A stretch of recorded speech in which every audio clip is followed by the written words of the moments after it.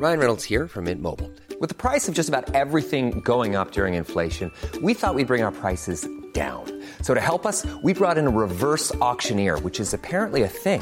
Mint Mobile Unlimited Premium Wireless. How to get 30, 30, bit to get 30, bit to get 20, 20, 20, bit to get 20, 20, bit to get 15, 15, 15, 15, just $15 a month? Sold! Give it a try at mintmobile.com/switch. $45 up front for 3 months plus taxes and fees. Promo rate for new customers for limited time. Unlimited more than 40 gigabytes per month. Slows full terms at mintmobile.com. Don Cherry proves it. Eventually, everyone does a podcast. It's your Yahoo Sports Canada Daily Podcast for Tuesday, November 19th. But first, sports.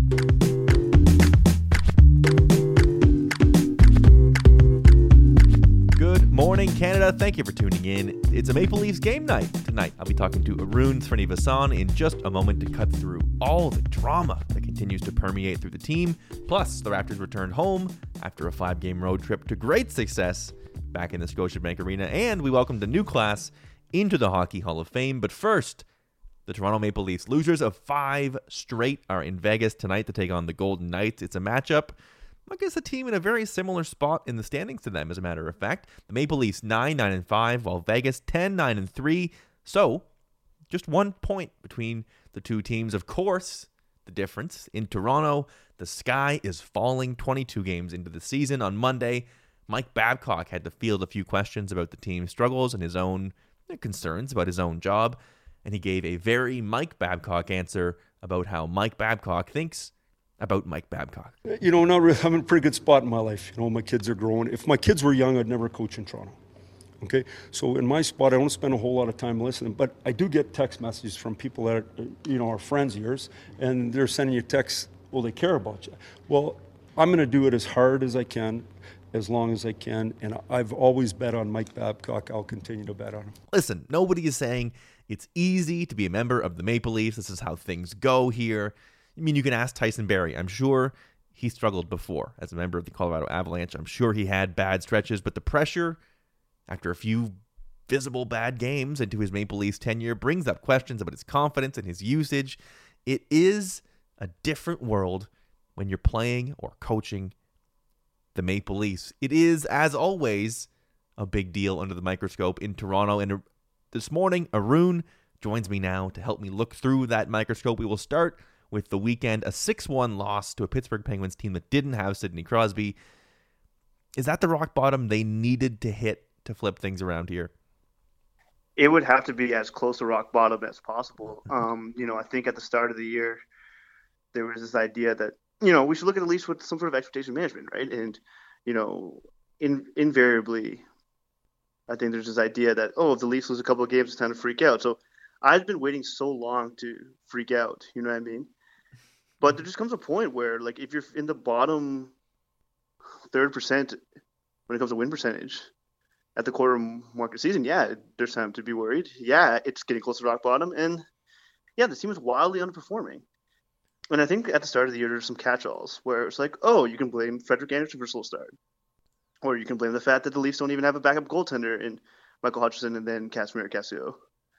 But it's not Castillo's fault for getting thrown into his first game and getting totally left out to dry by his team. It's an absolute mess right now. Mike Babcock had a quote on Monday about betting on Mike Babcock. Do you bet on Mike Babcock the rest of the way to figure this out? I would really like to, but I don't. Just because, while having a track record is nice, it's like the era in which Babcock succeeded in the NHL, the game has changed since. You know what I mean? 11 years, if you look at how hockey was played in 2008 and the way it's played in 2019, there's marked differences. It's a faster game. It's a more skill-oriented game. And I think where Babcock really struggles in his addresses to the media is that because he wants the trust that comes with his track record, but he himself is not transparent in any of his addresses, and that's the frustrating part. Babcock likes to rely on these little tropes you're not seeing what the coach is seeing. Well, what is the coach seeing?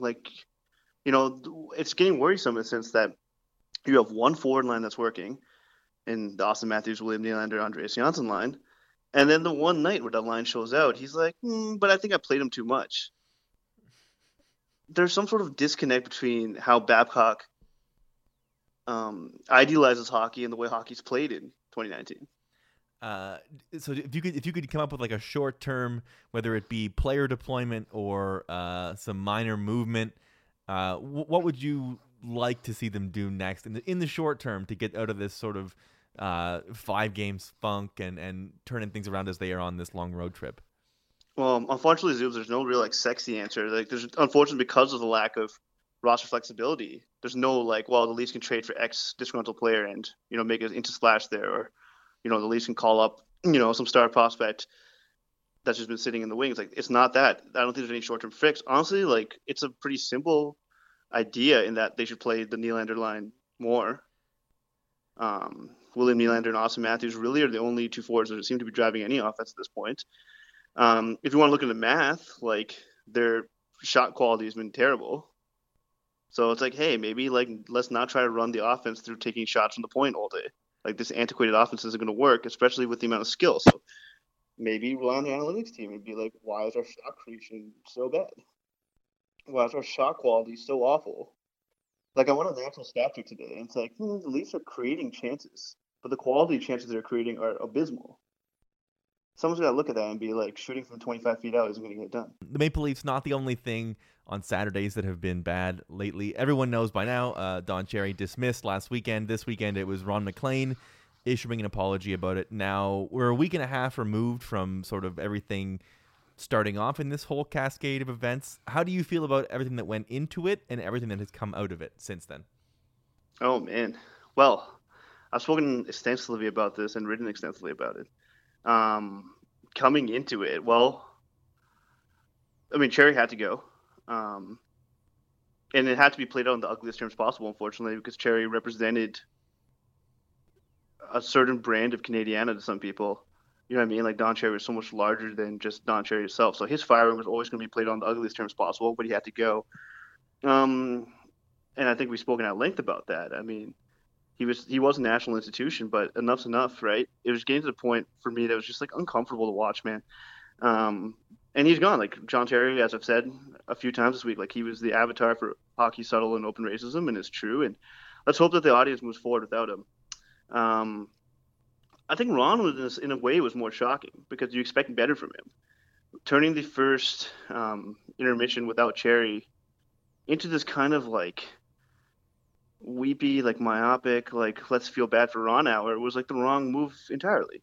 And look, I get it. Like, and I even wrote this. Like, you have to understand the humanity of, you've been friends with this guy for 34 years. There's obviously a human element that goes into it. But using that national address to, tell the viewing public that he loves Don Cherry twice and how Don's a friend to him, and how like both the sport of hockey and the institution of Hockey Night Canada is going to be so irrevocably like different without him, then you're basically just rendering like everything you said before like moot. Like, he said that he listened to the viewers, but he turned into soliloquy about Don Cherry, and it was just a whole messy affair. And it's disappointing to see from the larger scope of hockey media just being like, bravo, Ron, for doing the bare minimum. And I think a lot of people want this to go away. Like, it's an ugly story. It's going to last the news cycle forever. And a lot of people have asked me, like, oh, it must be so frustrating for you for this to still be a story. I'm like, well, at least like the uglier side of hockey is coming out in the open. Right, because you wrote earlier in the year about sort of it not being a place for everybody yet, even though it touts itself as hockey for everybody. That's exactly it. Like, the NHL's diversity campaign is titled Hockey is for Everyone. Quickly, I don't want to belabor this point. The NHL put out a statement on Don Cherry's remarks, and while I didn't feel like the league had to, but when they did, their statement said nothing. So I was just kind of like, why even put a statement out at all if you're not going to say anything? And I think that's just it. Like, the institutional hockey media just so wants their Ron and Don show to come back to life, or if not, a reasonable like facsimile of it, and it's just not. Like, we'll see what's going forward. Like, I like to be an optimist and like to think that hockey is now inviting a wider, newer audience, but like, we'll see, man. We'll see.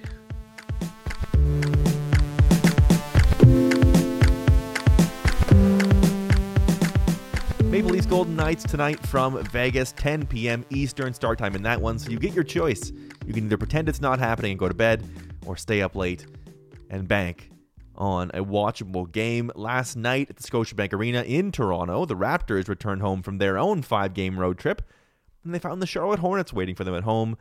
That, my friends, is a recipe for a total team win. The Raptors notched a franchise high with 40 assists as a team.